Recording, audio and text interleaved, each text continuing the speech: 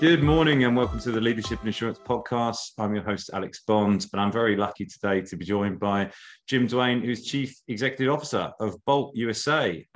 Jim, how are you? Fantastic. Happy to be here, Alex. Thank you. Well, look, before we dive into the podcast, I don't think there's many people who don't know who Bolt are because you've made such a dent on the insurtech space, but it'd be really great if you could introduce yourself and the Bolt business.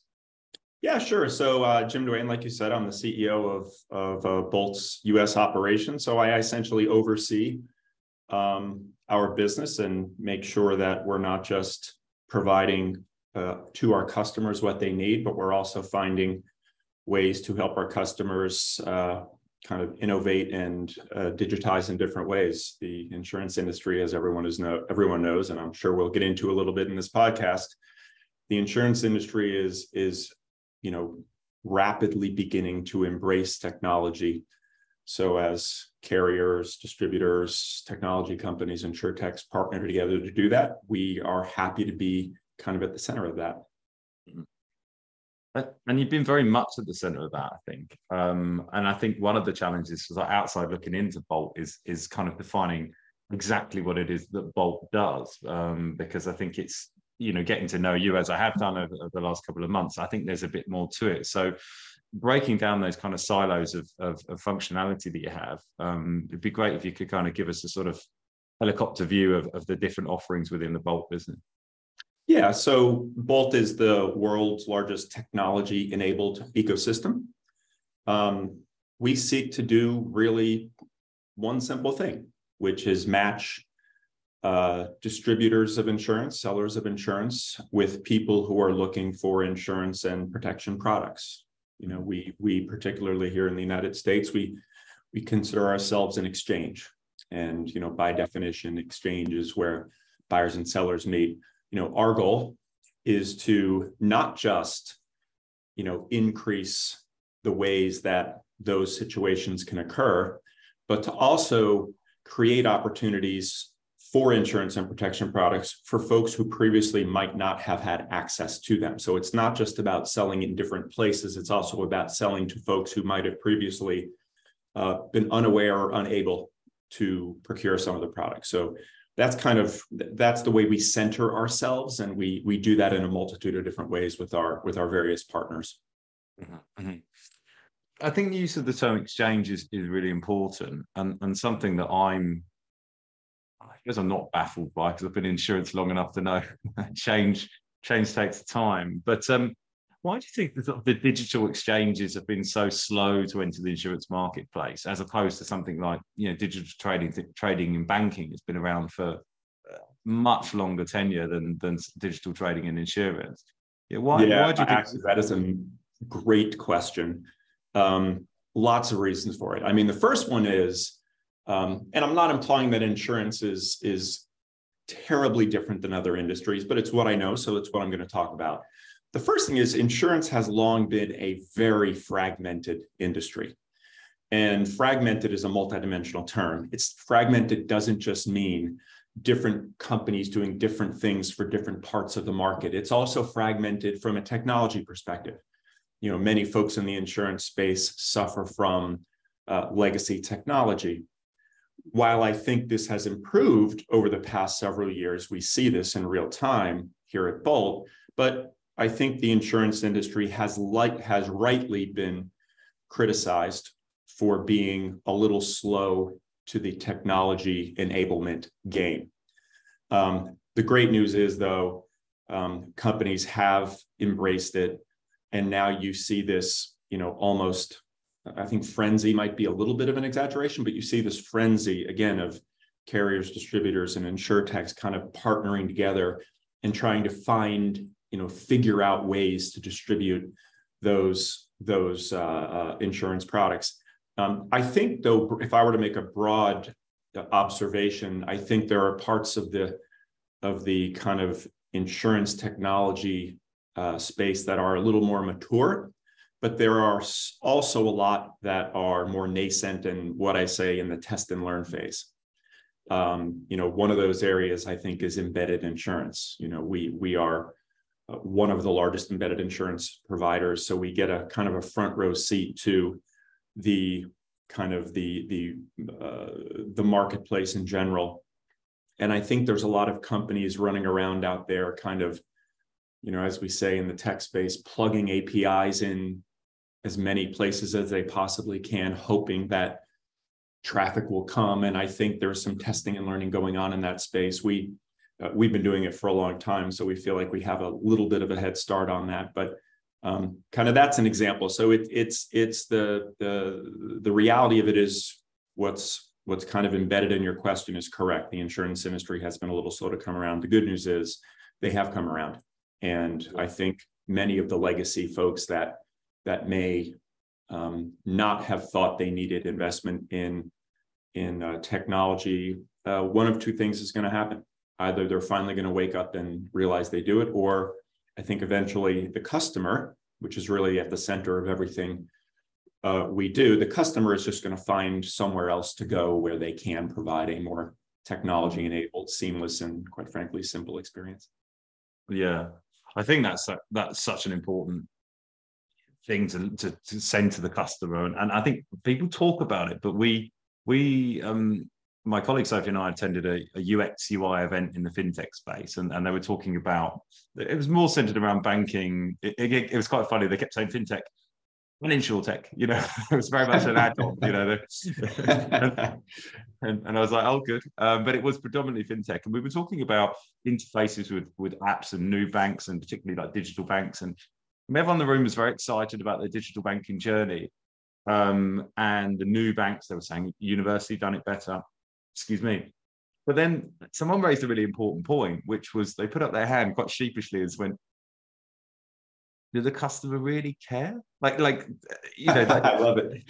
And I thought it was an important point to think about with insurance, and particularly embedded, is that we've got to be very, very careful that we don't do things just because we can. We could embed an insurance offering in certain situations, but does that actually mean we're going to sell any policy? Is it going to mean the customer experience is any better? And I think that's, to your point, that plugging APIs absolutely everywhere. That's the kind of caution, because I heard a VC talking about this. He was talking to me about all these embedded offerings that he'd had, and they were quite narrow.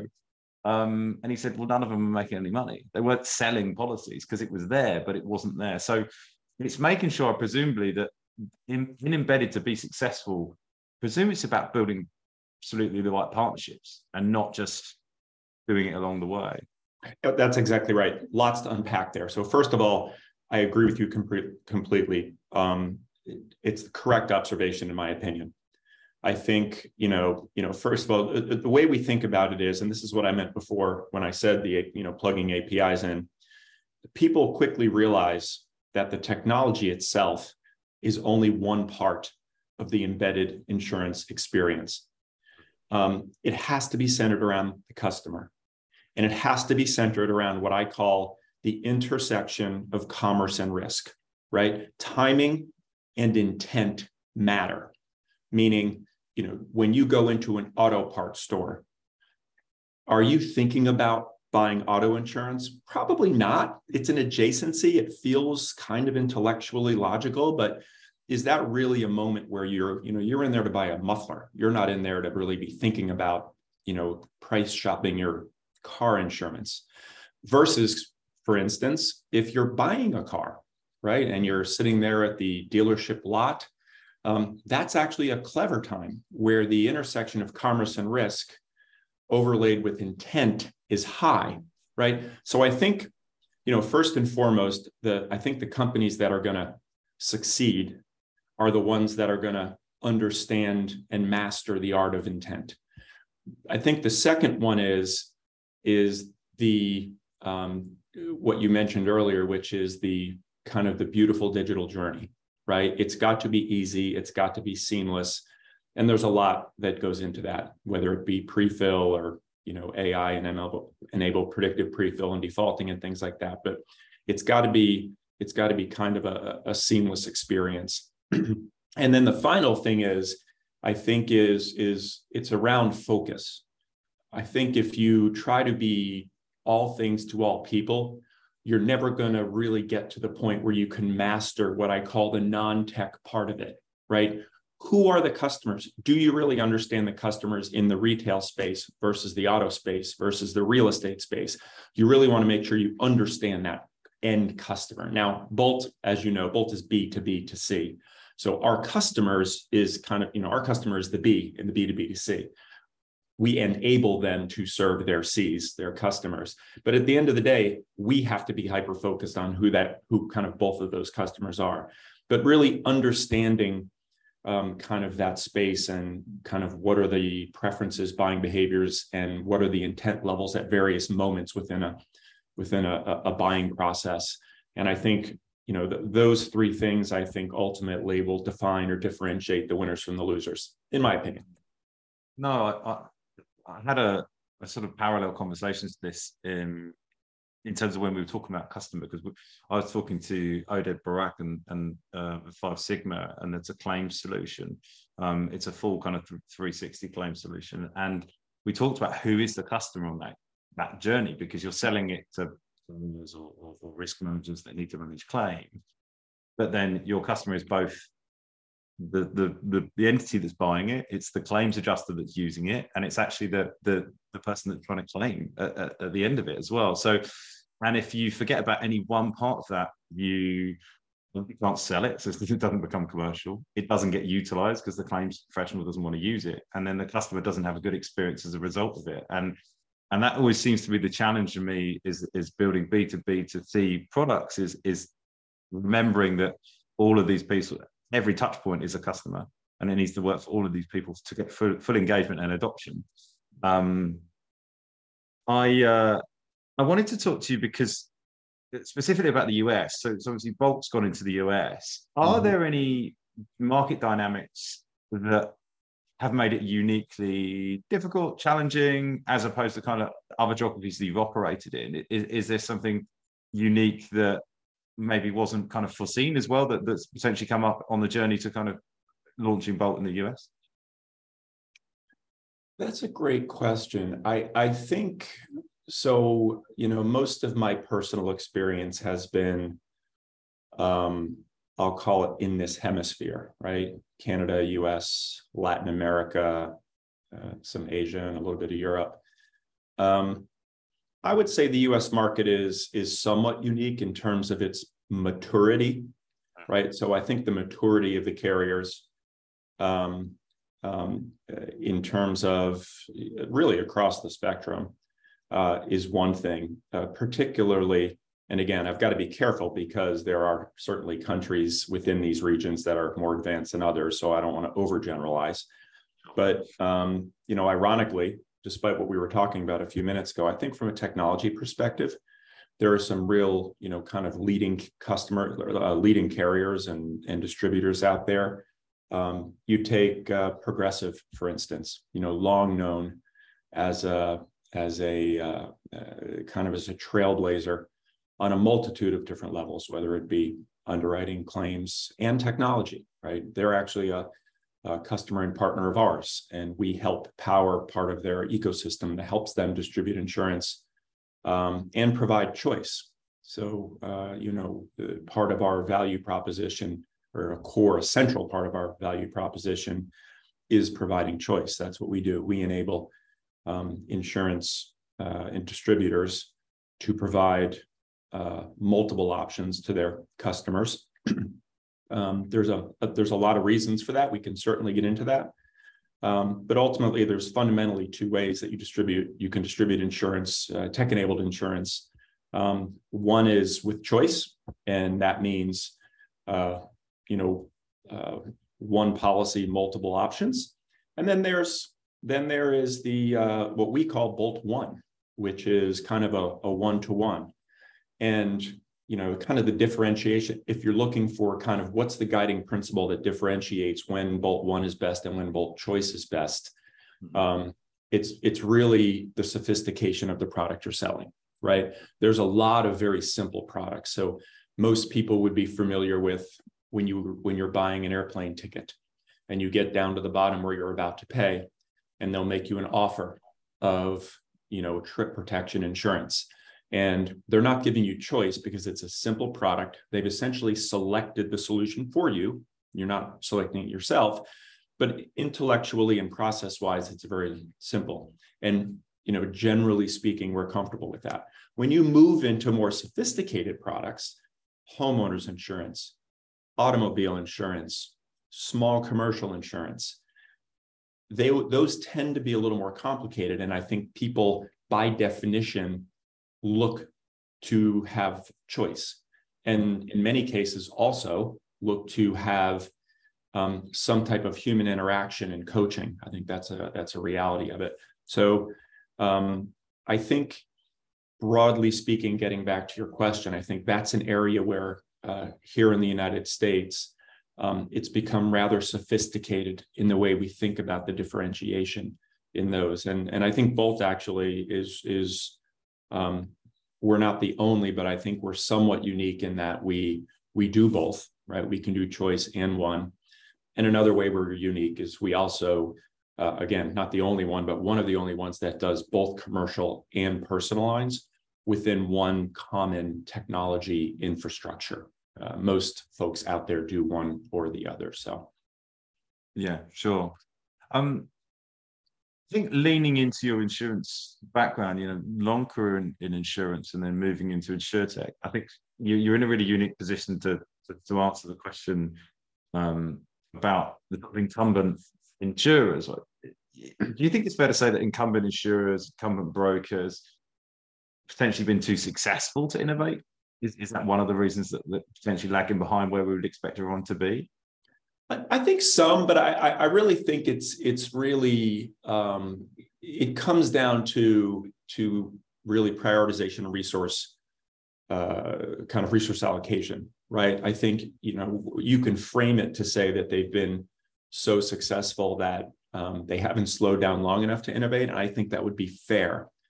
The beauty of it, however, is that with this emerging insurtech space and its rapid maturing, I think it gives the carriers, the brokers that may have been complacent or unfocused on innovation, it gives them the ability to quickly get back in the game.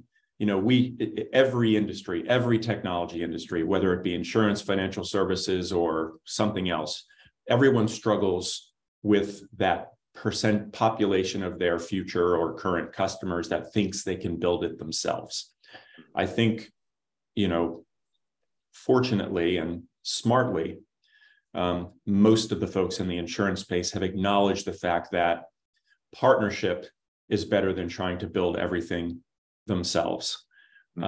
Generally speaking, when I was with an insurance carrier, I was with insurance carriers for over 25 years.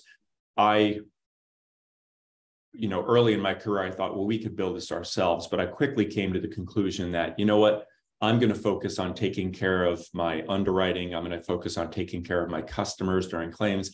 And if I need to bring in some technology, I'm going to bring in an expert who actually can partner with me to do that. And I think while there have been folks that you could argue have been too successful, I think there's a path forward for them by partnering with folks like Bolt.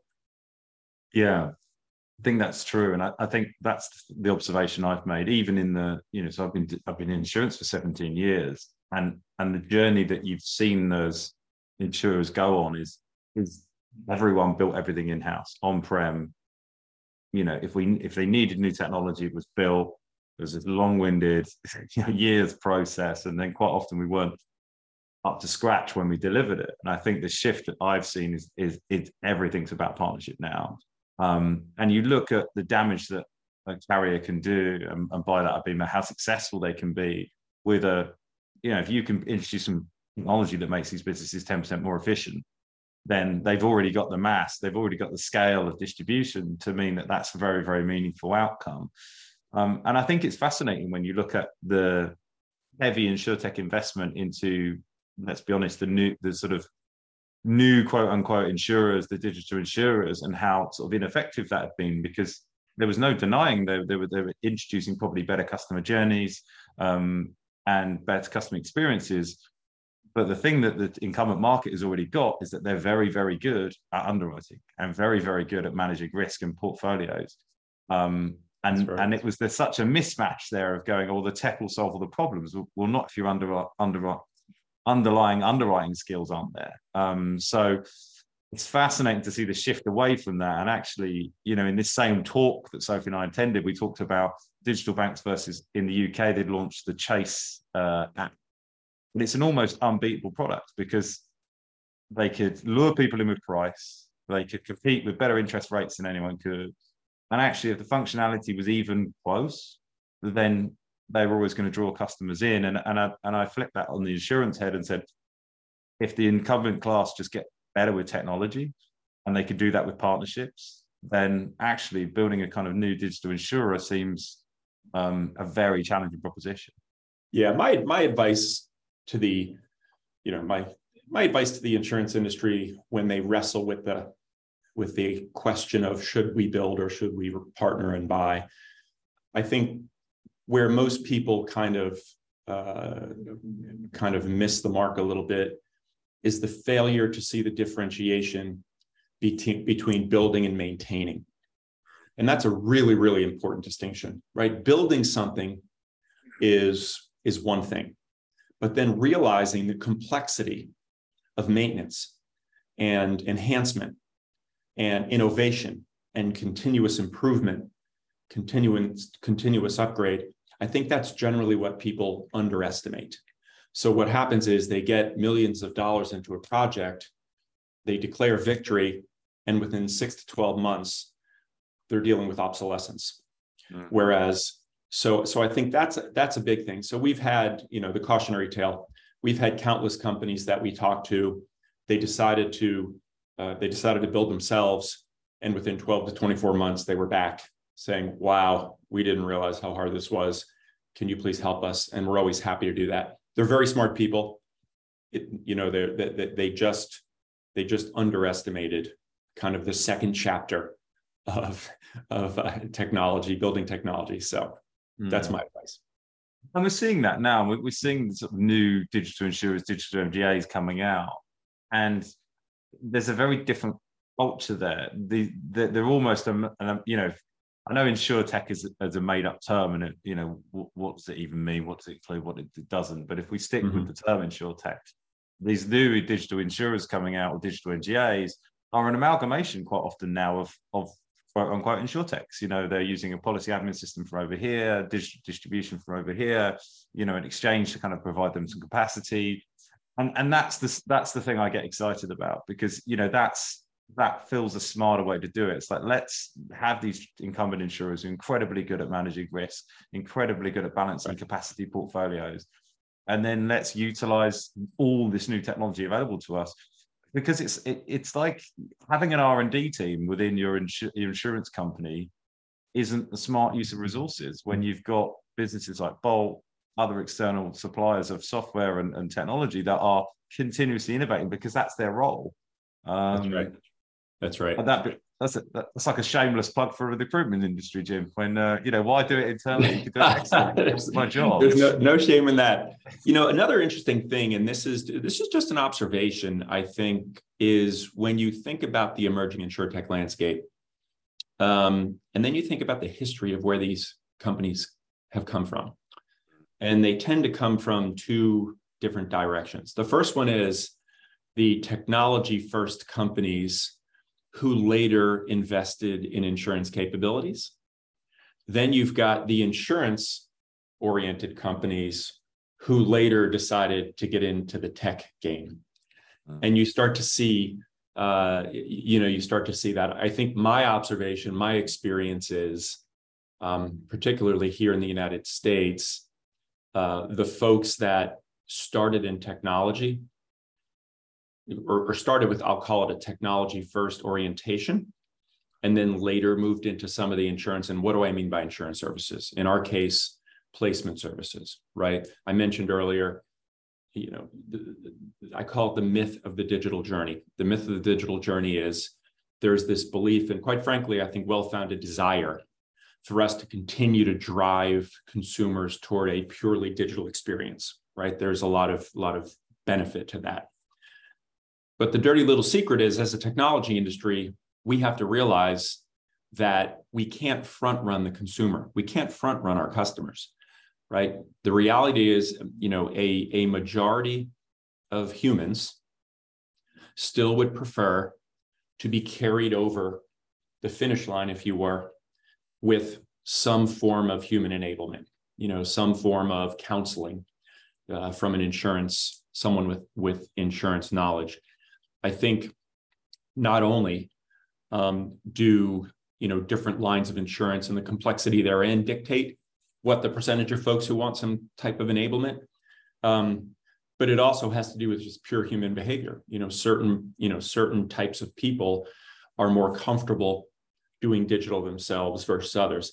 I think one of the little secrets in terms of how to be successful, in my opinion, it's not the companies these days who are forcing their consumers into purely digital journeys. And we see this across, again, because we enable our customers to distribute insurance digitally. So we get to see this kind of across the board. The companies that are truly successful are not the ones who forced the consumer into a completely digital journey. It's the ones who are mastering the art of when to intervene. And there's a lot of different, kind of ways you can do that technologically and otherwise. But understanding essentially when to pluck that consumer out of the journey at just the right time to carry them across the finish line. Some folks can make it 90% of the way through and then they need help. Some folks, like my 80-year-old parents, they get 5% in and they need help, right? So, and companies that understand and master the art of identifying when someone's about to bail, I think are the ones that are going to be successful, at least in the short and intermediate term, until people continue to get more comfortable with it. Mm. And it's blending those offerings correctly as well. I mean, it's depressing how long it's been going on, but I'm going through a claims process that sadly my full team have to hear about every day because I moan about it. But it's most of it's supposed to be a digital journey, but when it hits a certain point, quite often we have to engage with someone on the phone. My experience at the moment is that that's so under resourced that it goes from, it's a digital experience, it's an hour wait to get through on the phone. Well, then that's no longer a digital experience, so it's, and they're not alone. And I think it's, you said it yourself just there, just like we can't front run the customer, but we can't front run ourselves by kidding ourselves going, right, we've got a digital journey. Well, if that digital journey can't take someone 90% of the way there, we still have to have a resource to service them in a very traditional way. Otherwise, we're just making people fall out of love with insurance, and even kind of when we're modernizing it. Yeah, and that actually brings up kind of one of the themes of the conversation you and I are having, is the whole concept of partnership, right? And that's something that we see, because it requires really close alignment between those partners, because quite frankly, because of what we talked about earlier in terms of the insurance industry broadly kind of being a little late to the game from a technology perspective, helping carriers or distributors, brokers, et cetera, understand the importance of things like API connectivity, right? Mm-hmm. It's becoming ubiquitous, but only a few years ago, there were carriers that, weren't even thinking about investing in APIs, which is really the key to unleashing or unlocking digital distribution. So it's an example of where we, as a technology insurance distribution specialist, we can help counsel those folks, and help them understand the importance of not just why it's important, but how to actually get it done. And it's all about that partnership. Mm. Well, that was going to be one of my questions to you, actually, and you've probably answered it there. But I suppose maybe taking this question a step further is, I was going to ask you how much of innovation is education, and it sounds like quite a core part of it. In practical terms, what does that mean for you in terms of route to market? How does one approach that? I think first and foremost, it's a matter of self-awareness, right? It's having a good understanding of what you do know and then what you don't know. And what's the best way to understand, kind of know what you don't know, is to seek out that education. And that education comes in a multitude of forms. It could be partnering with someone like Bolt. It could be listening to this podcast. It could be attending conferences. There's a multitude of different ways, but I do think education probably sits at the core of innovation. I think, you know, another thing that is critical is the just not being afraid to fail, right? Education only takes you so far, and, you know, not being afraid of it. It's how technology has been built, right? How many currently successful tech entrepreneurs, almost every one of them have a story about how the first two failed, right? Or the first one failed, or the first five failed. And I think, you know, education was the stepping stones, but ultimately not being afraid to fail and being willing to test and learn, I think, is also really important. Yeah, I completely agree with that failure piece. I'm sitting here ruminating on this being my third recruitment business. And it wouldn't even, none of them were cataclysmic. It was just not right. It was that it worked, but it fell down. It's the achievement of exit velocity, right? Yeah. Making decisions quicker and knowing that bad decisions. I think you get better at cutting things off that are going wrong. That's the thing. I think the evolution is saying you make as many mistakes, but you just don't dwell on them as much, in terms of, one, beating yourself up about it, but also just being able to spot very early, this isn't working, let's move. And I think that's where technology first businesses are better, and that's where they're stronger. And you and I have talked about this before, but for example, the culture of selling within software businesses is much more sophisticated than the culture of selling within insurance businesses. They've just applied more to it. I find that kind of interesting about you sort of education piece that you were talking about there, and conferences. And obviously we just had the ITI conference in Europe, and there's so much to learn there. The culture of technology businesses is to give people room to grow and learn. And I know Google's famous for having, 20% of your week is just on sort of innovating. Do you think that's probably one of the reasons insurance is a bit behind? Because we're very bad at siloing people. I mean, I left the industry because I joined as a claims person, expressed interest in moving into another sector, and basically was given this kind of like 5-year timeline, which for someone that's just left college just goes, 5 years is an eternity. So we don't move people around divisions, and we don't leave people space to go, yes, you need to go to conferences, you need to learn, you need to educate, and that's your job. We say, if you want to do that, you do that in your own time, essentially. There's not a very good culture of education, I don't think, within insurance. Yeah, that's actually a brilliant observation. And it actually brings us back to the very beginning of this conversation. What you just described in terms of your own personal experience is an example of the fragmentation that I think was one of the things that sat at the center of kind of insurers' slower pace to adopting technology. And I think, again, fortunately, listen, the legacy carriers continue to struggle with it. Part of it is cultural, but part of it is, necessity of size. When you're a gigantic behemoth company, you have no choice. You have to break down and specialize. That's how you succeed, right? Monoliths generally don't last very long. So it's, I think that's really, really important. But yeah, investing in the education and being willing to be nimble. Another thing, we didn't talk about it earlier, but another thing I think that it represents somewhat of a binding constraint for the insurance industry is, and this is not a good thing or a bad thing, it's just a thing. It's a highly regulated industry, right? So it does create kind of a paradigm within which some other industries don't suffer. I mean, one of the, as you and I are both examples of people who, spent time in the insurance industry, but then decided to leave to do something different, right? You do what I do, I do what I do.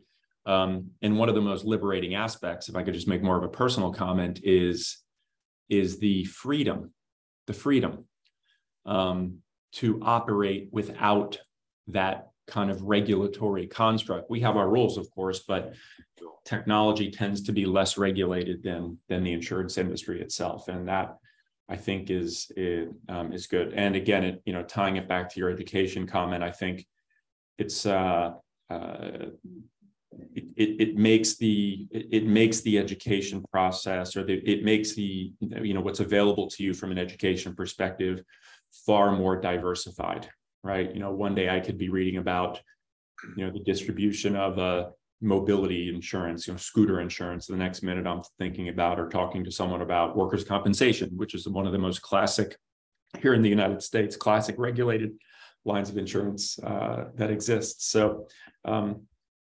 it's one of the things that makes it fun. I guess I'll finish it with that. Yeah, no, that's certainly why I made this shift was to have that diverse kind of conversation, because I could be talking to you about digital exchanges, right. And yesterday I was talking to someone about crypto insurance, and I knew next to nothing about that, Jim. It was even having to break down what the acronyms meant, and that's exciting. It's nice to be in a situation where you don't know something. That's actually it's a really good point, and it comes and you can actually connect it to one of the trends that's going on in embedded insurance, which is it's a term I call democratization of insurance distribution. Right, in the olden days, and I'm not gonna frame a number of years that I consider to be the olden days, because I've been around since then. It's this democratization of distribution, meaning you used to be able to buy insurance from insurance companies and insurance agents and brokers. Now, we all see, getting back to my intersection of commerce and risk comment, we all see the ability to purchase insurance popping up in a diversified places. You can buy car insurance in real estate transactions. You can buy automobile insurance in car transactions. You can buy travel insurance at the moment of booking a trip. You can buy, really think about it this way: any place, at least here in the US, any place that you are requested to sign a waiver is also, in my opinion, an opportunity to present an insurance offering, right? So it's that, and in doing so, to your crypto comment, it gives folks like us in the insurance space and you in the recruiting space, you get to talk to people in all different industries that are thinking about, is there an opportunity here to distribute a protection product, an insurance product, alongside whatever my core product offering is, right? It makes my customer more sticky. It improves CAC to LTV, and it diversifies and stabilizes my business. So, you kind of take a trend that's occurring in the embedded insurance and you connect it back to kind of your education and exploration. And it's part of what makes this business fun. Mm. I was going to ask you another question, but I think ending on making insurance fun is the best way that we can end.